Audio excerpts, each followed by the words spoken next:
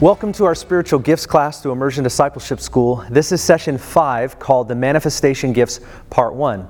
In the last several weeks, we've talked about the foundation of spiritual gifts, the source of spiritual gifts, the substance of spiritual gifts, and then of course last session was the ministry gifts in Ephesians chapter 4. Now categorically, we're going through the gifts in the Bible this way, the ministry gifts in Ephesians 4, and then these next 3 weeks we'll go through the manifestation gifts in 1 Corinthians 12, and following that we'll talk about the motivational gifts that you find in Romans chapter 12. And what's important is that we realize when we're going through these, we wouldn't be able to cover all 9 in 1 Corinthians 12 in just 1 week. And so we have to kind of spread it out. So I'll do 3 gifts. There's 9 total. I'll do 3 gifts per week. And today we're going to be focusing on the word of knowledge, the word of wisdom, and the gift of prophecy. We'll start with 1 Corinthians chapter 12. We'll go verse 1 through 11, and it says this. Now concerning spiritual gifts, brethren, I do not want you to be unaware. You know that when you were pagans, you were led astray to the mute idols, however you were led. Therefore I make known to you that no one speaking by the Spirit of God says Jesus is accursed, and no one can say Jesus is Lord except by the Holy Spirit. Now there are varieties of gifts, but the same Spirit. There are varieties of ministries, and the same Lord. There are varieties of effects, but the same God who works all things in all persons. But to each one is given the manifestation of the Spirit for the common good. For to one is given the word of wisdom through the Spirit, to another the word of knowledge, according to the same Spirit, to another faith by the same Spirit, and to another gifts of healing by the one Spirit, to another the effecting of miracles, and to another prophecy, to another distinguishing or discerning of spirits, to another various kinds of tongues, and to another the interpretation of tongues. But one and the same Spirit works all of these things, distributing to each one individually, just as He wills.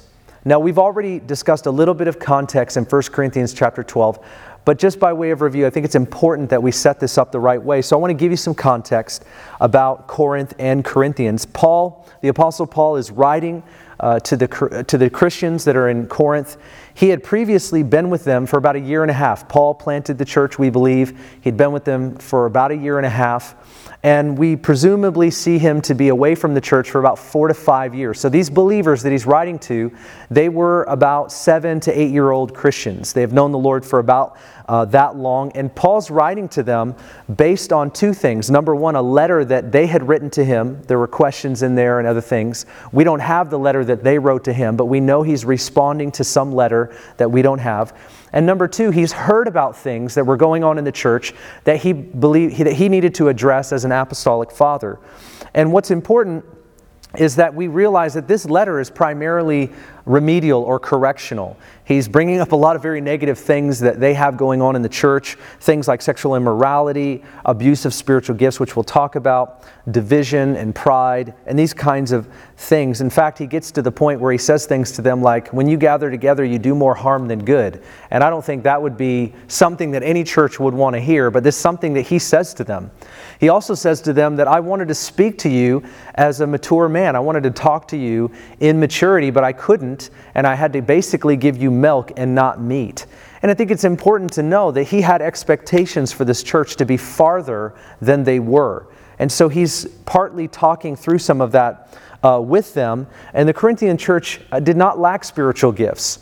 He didn't want them to be ignorant of the gifts, but they didn't lack spiritual gifts. They were definitely functioning in those gifts, but they were not functioning the right way, as we discussed when we talked about the substance of spiritual gifts being love. And so he's bringing them back to the purpose of spiritual gifts, to the substance. And in this particular lesson, we want to focus on the gifts themselves, because he comes to a place where, although he tells them that they've been selfish and unfruitful and unhelpful in their function, he doesn't tell them to stop doing what they're doing in terms of exercising spiritual gifts and whatnot. He actually kind of realigns them. He wants to reboot their understanding and their function of how they're ministering those gifts. Because we've all probably seen some kind of abuse or misuse, and nobody's attracted to that. It's like somebody getting on the drum and just hitting the cymbal and clanging that thing until somebody basically just says stop. That's all we really want them to do. We just want them to stop. And Paul's saying that's what spiritual gifts are like without love. So let me help you understand what empowered, Spirit-filled love looks like as he starts to define and describe the gifts that we're studying today. And so we're going to go through each gift because it's important that we do that. We'll do some definition and description, talk about where some of this is found in Scripture. And so before I do that, I want to give you some principles of manifestation gifts because all of these different categories of gifts are different. And the first principle I want to bring up, which is right here in the passage that we've read, is manifestation gifts are expressions of the Holy Spirit. In verse 7, he says, "To each one is given the manifestation of the Spirit for the common good." He says each one is given the manifestation of the Spirit for the common good. He calls spiritual gifts manifestations. These are like expressions. They're evidence of the Holy Spirit. When we see spiritual gifts among us, that's evidence that the Holy Spirit is with us. These gifts are of the Spirit. They're His possessions. They're not our possessions. And it's important to get that. They're expressions of the Spirit. They're not possessions of ours. These 9 gifts are not like you don't just have the gift of the word of wisdom or the gift of prophecy or the gift of this or the gift of that. We have the Holy Spirit and not just the gifts of the Holy Spirit. So He distributes these gifts as He wills. They're an expression of Him and His ministry among us. These are not our possession. They're not residential. The motivational gifts in Romans 12, those are resident gifts. Those are gifts that God has given to us. In a sense, they're past tense. We have them. Everybody has one gift. Same with Ephesians 4. Those are gifts that Jesus has given as He ascended on high. He gave gifts to men. That's a past tense term. He gave these gifts for the government of His church. And He decided who would have what. In these gifts, it says the Holy Spirit distributes as He wills, as we gather, as the need arises. They're situationally given. If you'll remember back in Foundations of Spiritual Gifts, some gifts are situationally given, and we believe the manifestation gifts are that way. And we need to understand all of these gifts because we might be more trained in one of them than the other, which might make us feel that that's the gift that we have. But you can be trained in all 9, and these are accessible to you as a Spirit-filled Christian. So they're not our possession, they're His expression. These gifts are for us to partner with the Holy Spirit to minister to the needs that are right in front of us. The second principle I want to share with you is manifestation gifts benefit the whole church. In verse 7, he also says, as I've read, the gifts are given, the manifestation of the Spirit is given for the common good, for other people. So He gives a gift to us so that it would move through us. The gift is not for us, it's actually meant to go through us. And we need to remember that because sometimes you'll hear these myths like, well, if you really had the gift of healing, then why would you be sick? Well, it's really a simple answer. If I receive the gift of healing through the Holy Spirit, it's for the common good. It's not just so that I apply it to myself. Now, we want to be healed ourselves, amen. But the reality is that God gives gifts to us so that we can give them away to other people. And that's a principle that we find here. The gifts are given for the common good. And that's a very clear thing that we see. These gifts are profitable to all, not just some. As we grow together as the body of Christ, the common good means everybody. God wants to give His gifts to all of His kids, and He wants all of His kids to give those gifts to everybody else. And so that as we come, we're contributors to the body of Christ, one to another, and we see God through us minister to all the needs of the church. It's so valuable, so vital and important that we get manifestation gifts benefit the entire church. They're not meant to puff ourselves up so that we get noticed, so that we look spiritual. They're actually meant that we would humbly give them away to the people that are in front of us. The third principle is manifestation gifts address the needs of the whole church. As we come together, it says in verse 11, one and the same Spirit works all these things, distributing to each one individually just as He wills. The Holy Spirit knows what's going on. He knows everybody's heart. He knows everybody's situation. And as we come together, whether it's 3 of us or whether it's 1,300 of us, it doesn't really matter. The Holy Spirit knows absolutely everything. And He knows who to give what to minister to another person. And that's where we have to have a certain kind of expectation when we come together, even if it's just meeting someone for coffee, that God wants to download stuff into our spirit so that we would be carriers of His grace and His goodness and give those things away to the other people that are around us. It's vital that we understand that the needs that we have in the body of Christ can be addressed by the people in the body of Christ through the power of the Holy Spirit. This is what he says. He individually distributes these things as He wills. And what an amazing thing as we not only trust the Holy Spirit, but we expect the Holy Spirit to do what the Word of God says.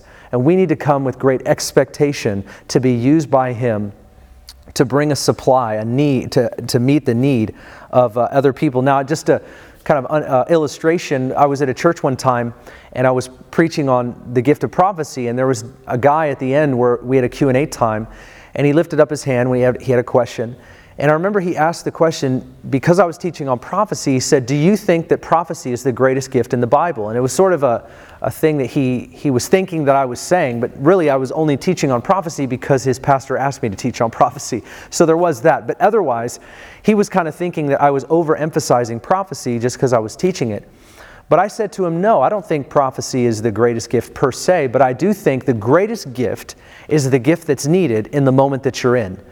And situationally speaking, when we find ourselves in a moment that a gift is needed, we call on the Holy Spirit to bring what is needed into that moment, so where He supplies to that very need. And we can trust and expect that that is exactly what He will do. He distributes to each one individually as He wills. And His will is to touch people, it's to bless people, it's to meet the needs of people. And if you need a hammer and you have a screwdriver, the best screwdriver in the world isn't going to do what a hammer would do. And the Holy Spirit knows that. He knows what to do, how to do it, when to do it, and through whom to do it. And we can certainly expect Him to do great and mighty things as we gather together. So we want to set our expectation that the Holy Spirit will meet the needs of the church.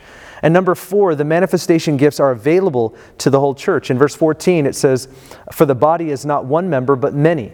And so here we have all of these gifts will work together to minister to the whole body, because these are available, as I've said before, to the whole church.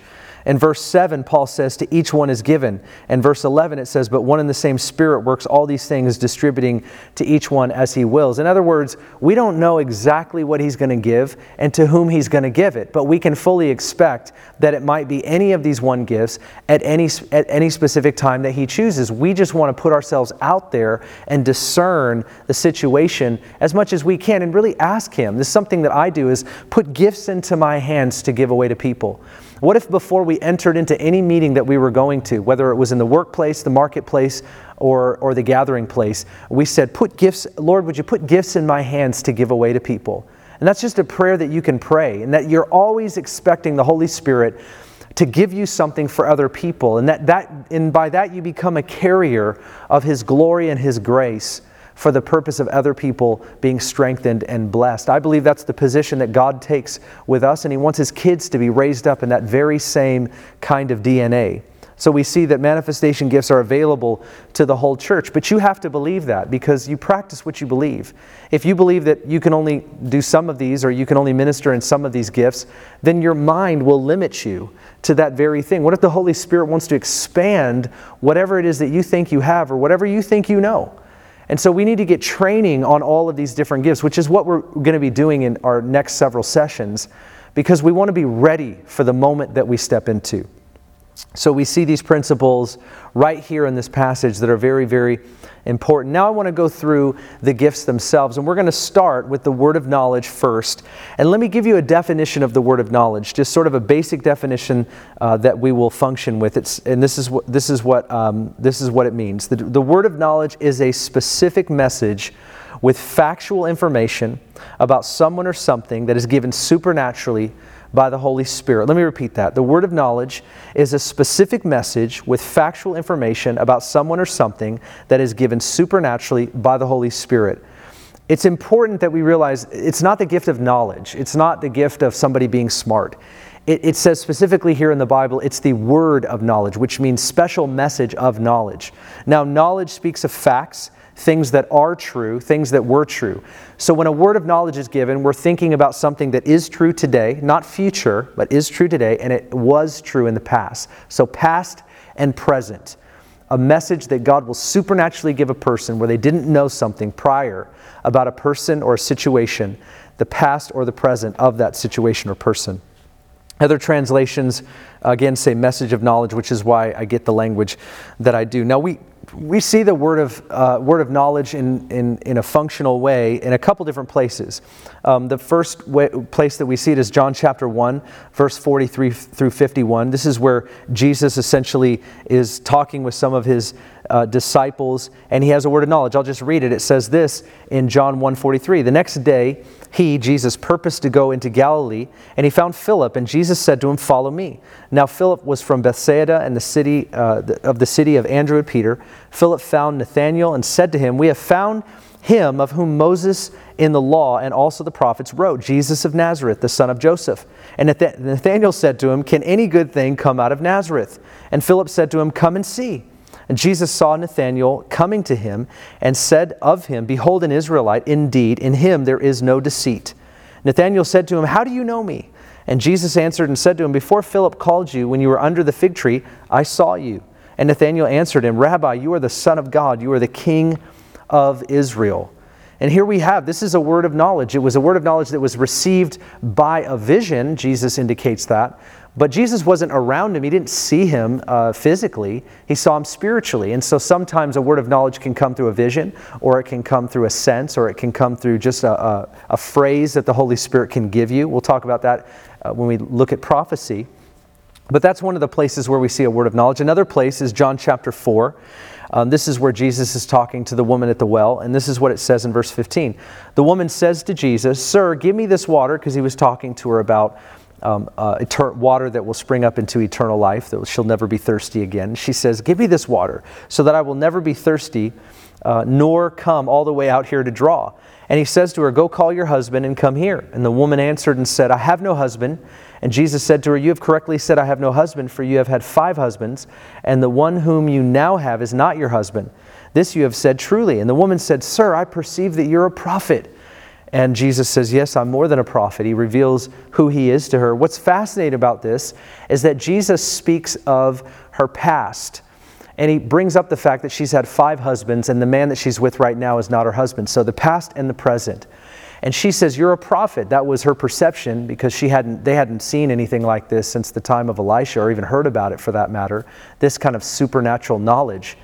And it's amazing when she shares the testimony about Jesus having this word of knowledge. She said, "Here's a man who told me everything that I ever did or ever was," which isn't true. He just told her one fact about her life, or 2 facts about her life. And she felt in that experience, which often you will when a word of knowledge is shared, you'll feel like somebody knows absolutely everything, even though they only share one fact. And so we see this word of knowledge. There's a couple other places in the Bible, like Acts 5:1, and some other places where we see the word of knowledge function. But let me tell you what the function of the word of knowledge really does, or what it's for. And the first function of the word of knowledge is that it brings healing. God will reveal something in order to heal something. And this is vital. Like sometimes God will give a word of knowledge about a body part or something. Maybe we're in a room, we're in a church meeting, and He'll speak about somebody's ankle or an injury that somebody had previously. And the only reason that God would bring that up is so that we could pray for that person and see them healed. So I believe that when God gives a word of knowledge about somebody's condition, whether for a healing issue, it's because He's going to bring healing. So what you'll find is a lot of manifestation gifts, they dovetail into each other. Word of knowledge comes so that a prophecy might be given. God reveals the past and the present supernaturally, not just to give factual information, because that person, let's say I get a word of knowledge about your name, and I say, "Your name is Thomas," and you go, "Yeah, you're right. How did you know that?" And I say, "Well, the Lord showed me." Well, that person already knew their name, so I haven't necessarily benefited them, other than to say that I've shared something that God alone would have known, because I didn't know that. So God shared that with me, and it builds faith, so that's a good thing. But why else would God bring it up? Because there's more to it. God is highlighting someone because He wants to prophesy, He wants to heal, or whatever. And so He'll give physical words, or words about physical issues. And sometimes the Lord will give physical pains that will happen. I've had it happen several times where I'll have a pain in my neck or a pain in my back or my legs. It's a very specific location. And I'll say when I'm in a church meeting or a small group, "Hey, does anybody have a pain in their shoulder?" And somebody say, "Yeah." "Is it the right shoulder?" "Yes, it is." And really, to activate that, you just actually have to ask God to give you those things and then step out when He does. And you'll see Him start to move that way. It's amazing how that happens. So the first thing that word of knowledge will be for is to bring about healing. The second is deliverance. God may reveal an emotional wound or an event of a person's past because he wants to bring a deliverance in that area. Maybe that person's been living out of that wound and there's a bookmark in the story of their life, and the Lord wants to pull that bookmark out so that they can be free and move forward, and they haven't really been able to do that. So God brings deliverance through the word of knowledge. This is, again, one of the reasons why we want the word of knowledge to flow and function in the church and in our lives more. We see we can facilitate deliverance from unforgiveness and bitterness, past wounds and emotional trauma, things that have come as a result of living life, or even, quite frankly, it could be from our own sin and things that we've got caught up in over the years, and the Lord will bring deliverance. The third thing, the functionality of the word of knowledge, is to bring correction.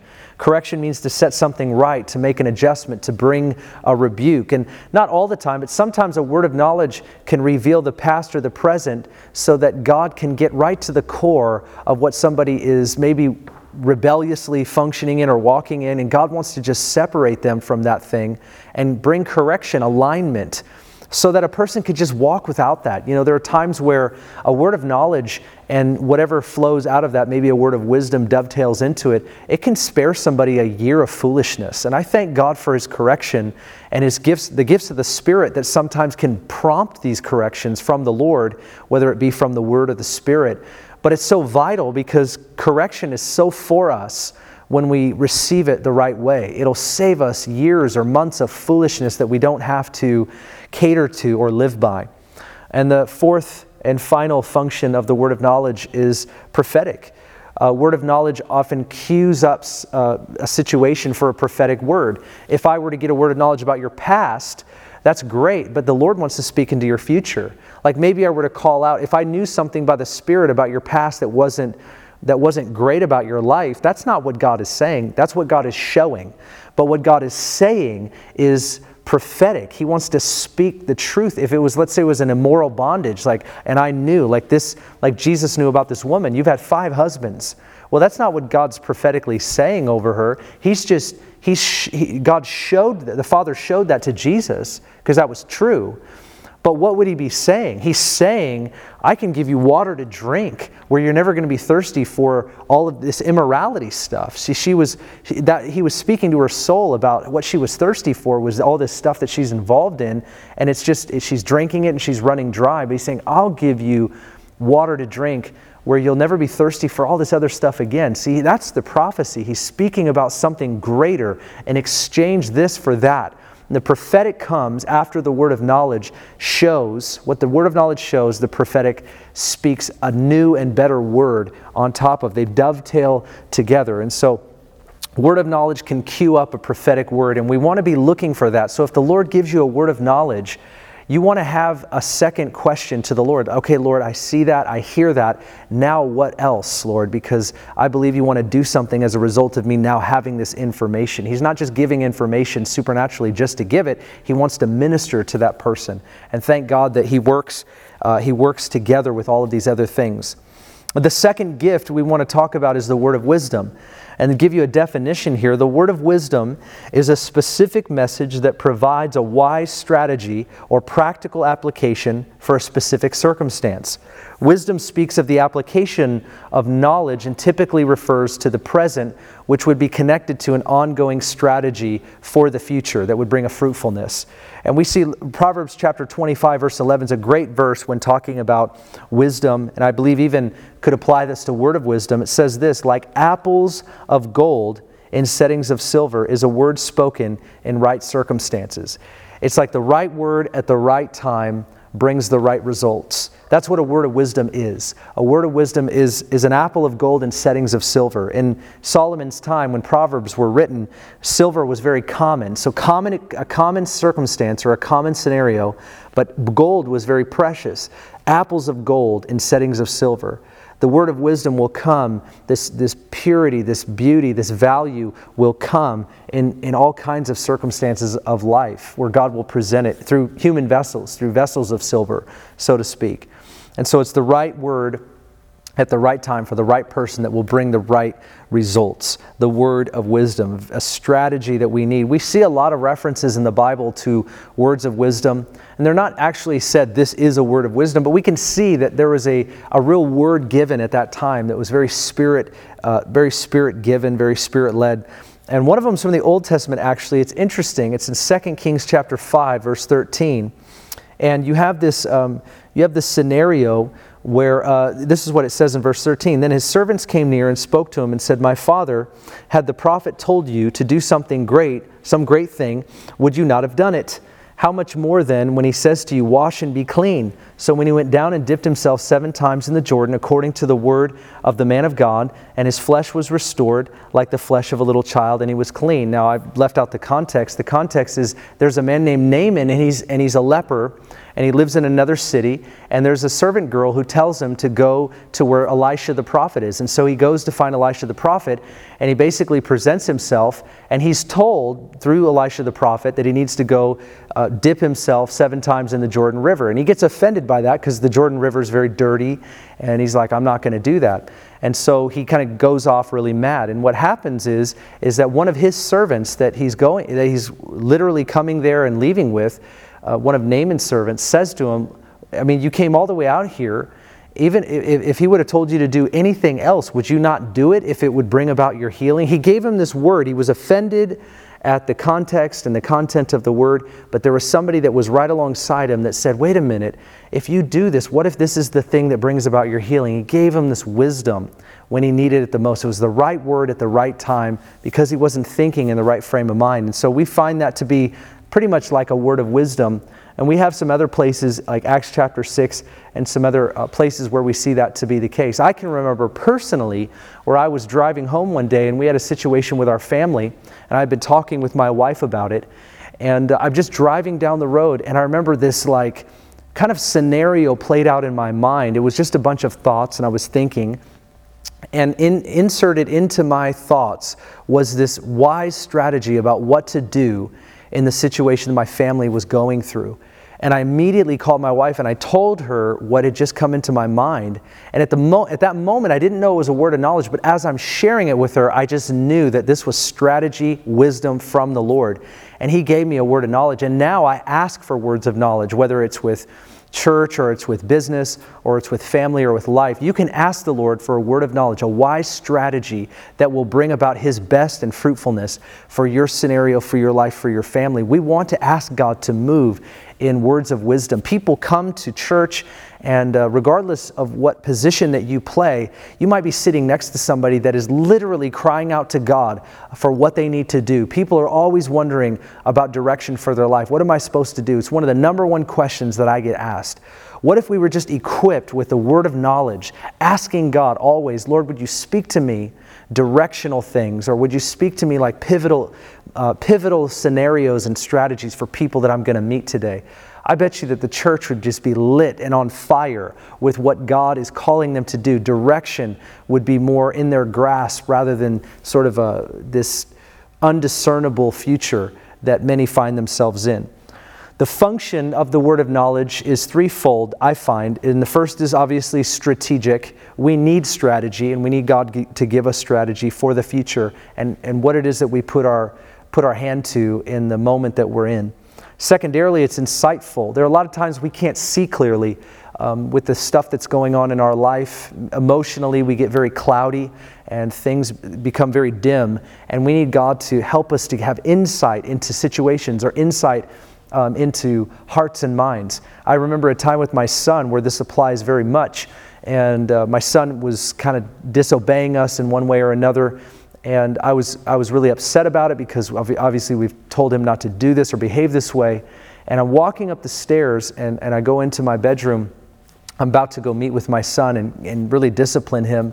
And I'm contemplating like what I need to do and what's going on. And I'm really upset as to why he's acting the way he is, because we've been teaching him differently and talking to him about this for a long, long time. And he just knows better. And I felt like the Lord spoke to me and said, ask him what's been going on with his friends. And it was just like a word of knowledge or a word of wisdom right out of the blue. Like, this is what you need to do. You need to ask him what's been going on with his friends. And there was an insight that was given in that not only of what to do, but of what was possible as to why he was acting the way he was. So I walked into my son's room and I asked him, I said, "Son, what's been going on with your friends?" And he opens up his heart and begins to talk to me about how he was being made fun of and all these kinds of things that I didn't even know about. But I learned an insight that day through the word of wisdom. And that is that if you just approach things in the natural, you're never going to know some of the stuff that really is happening in the hearts and the minds of people all around you, including your own family. And one of my mentors even says, like, I don't know how people literally live without the gifts of the Spirit. Well, we do know how they live without the gifts of the Holy Spirit. Not well. That's how we live without the gifts of the Holy Spirit. We need the gifts of the Holy Spirit. Think about how that changed that scenario. And we give credit to the Holy Spirit for that. Another function of the word of wisdom is timeliness. He gives the right word at the right time. Often we want God to do things sooner, or we wait too long for things that we need in advance, but the Lord He brings things at the right time, and we need Him to do that. We thank God for that. And so we thank Him for His timeliness, and that's what a word of wisdom can do. Sometimes I hear about strategies given like the day before or the moment in or right in the midst of where things are actually needed. That's where I find words of wisdom to come quite often. Now, the third and final gift we want to focus on is the gift of prophecy. And the definition that I have here for prophecy is to hear from God for a person or a people and to speak what God is saying. To foretell the present priorities of God, or to foretell, which is to say something before it happens. Prophecy is twofold. It's to foretell the present priorities of God, what God is doing now, what God is saying now. But it's also to foretell. It's to speak about things before they happen. And you see foretelling in the Bible quite a bit in the Old Testament. You see a little bit in the New Testament. But foretelling is the common experience of prophecy.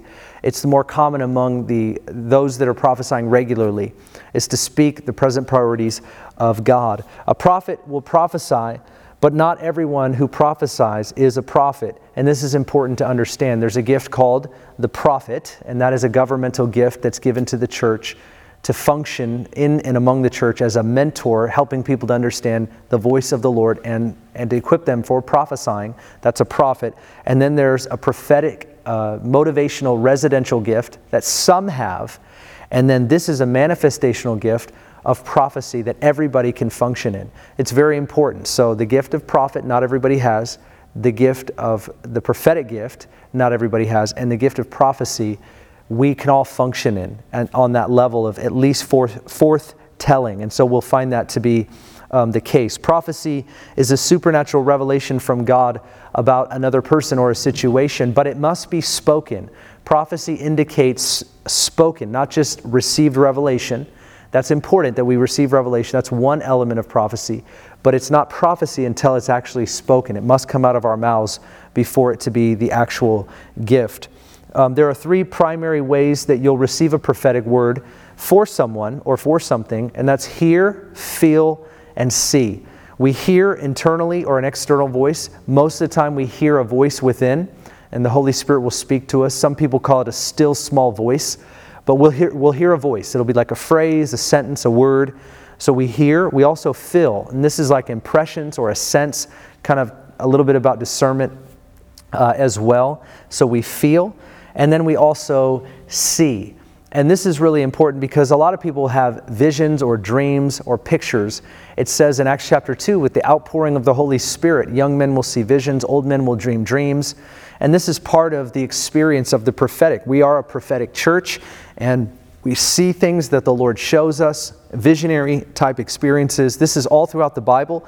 There are 230 some odd references to dreams and visions in the Bible, so it's very important to know that.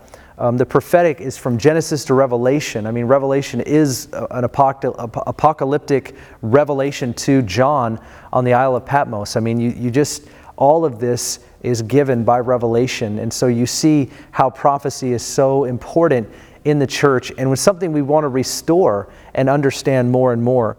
There are a lot of scriptural references about prophecy. I'm just sticking to the New Testament ones.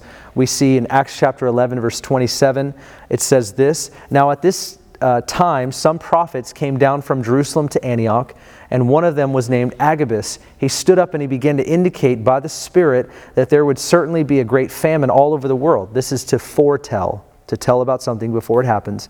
And this took place in the reign of Claudius. So not only do you speak about it, but the person writing the narrative, which we know as Luke, said it actually did happen.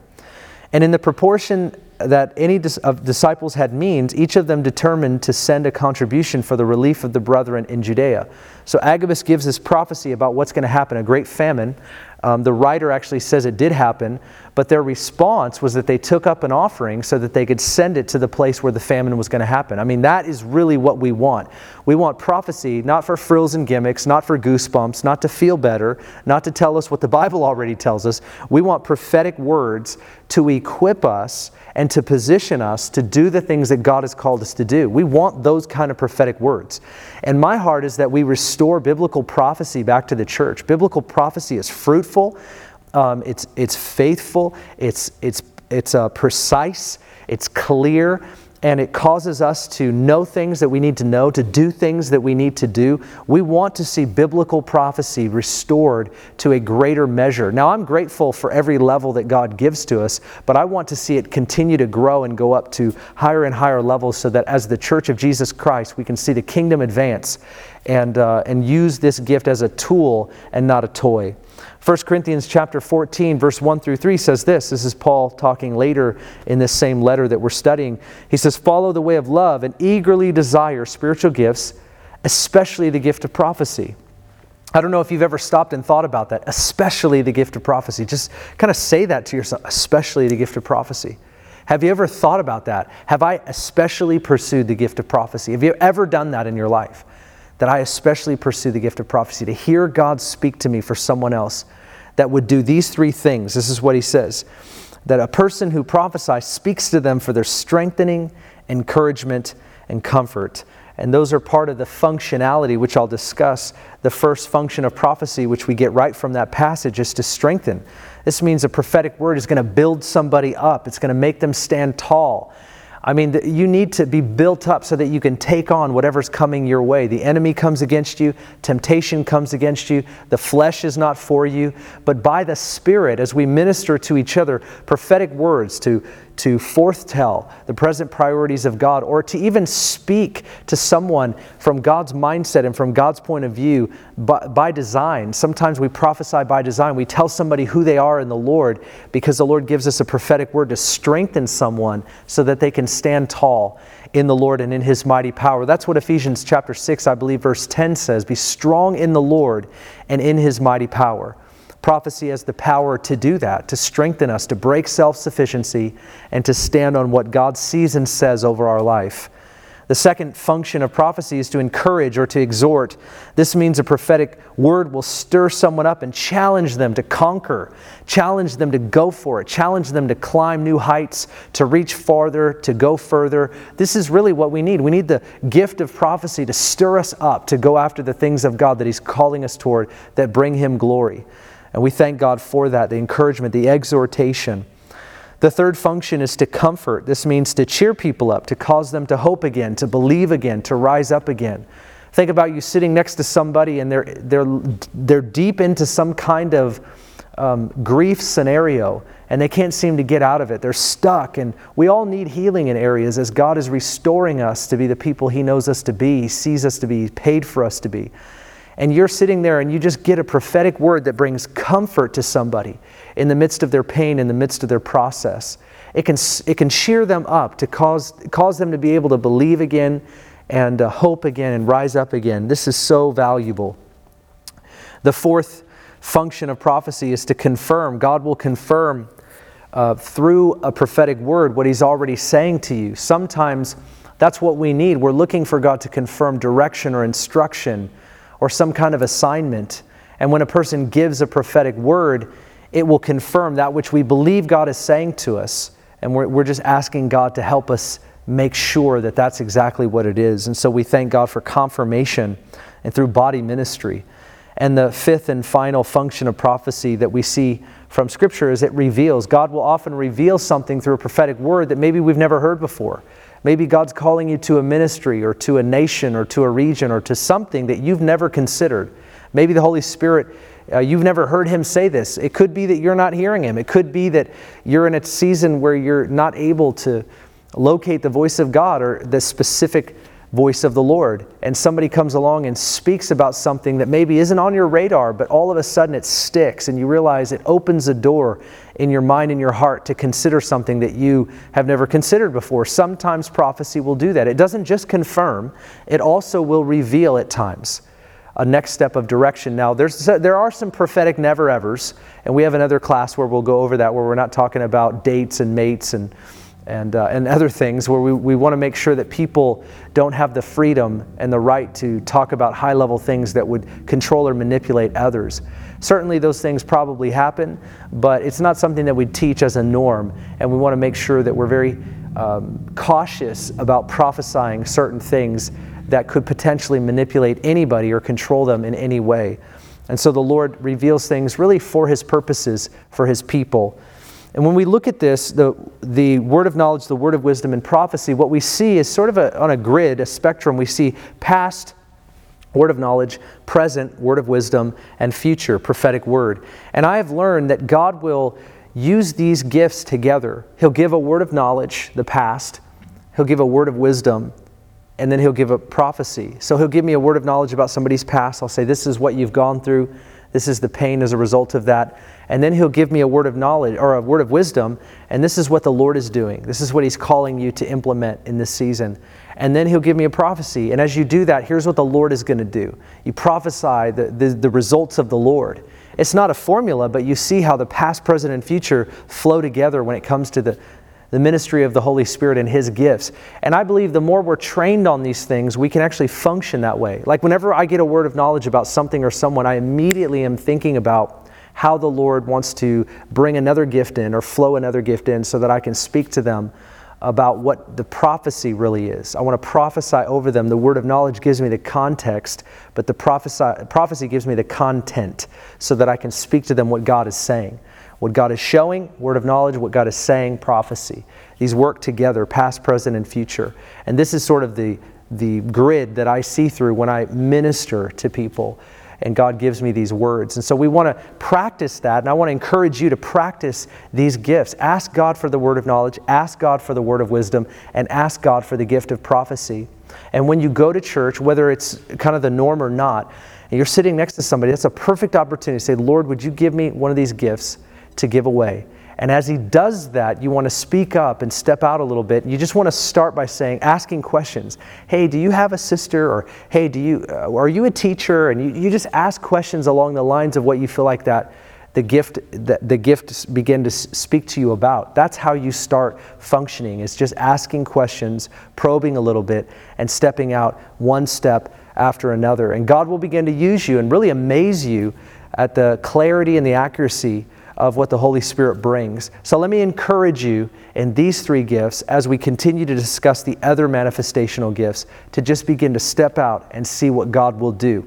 Let's pray together that the Lord will begin to do that more in our lives and in our churches. Father, we thank you today for your grace gifts. And we believe, God, that you want to use your whole body. It's not just a special anointed few, it's the whole body. And so, God, we pray as we put out our hands to you, we just say, put gifts in our hands to give away to others. That we would not be spectators, that we would be contributors, but help us to believe, have hopeful expectation that you're going to use us. And give us that mindset and that heart that every time we enter into a scenario, whether it's home, whether it's church, whether it's the marketplace, we pray, God, that you would help us to be expectant for your Spirit to move in and through us. So Lord, we say, give us gifts to give away. Lord, let us have words of knowledge, words of wisdom, and prophecy. And let us see the fruit of your gifts ministering to people, bringing hope and life and comfort and encouragement and deliverance and healing.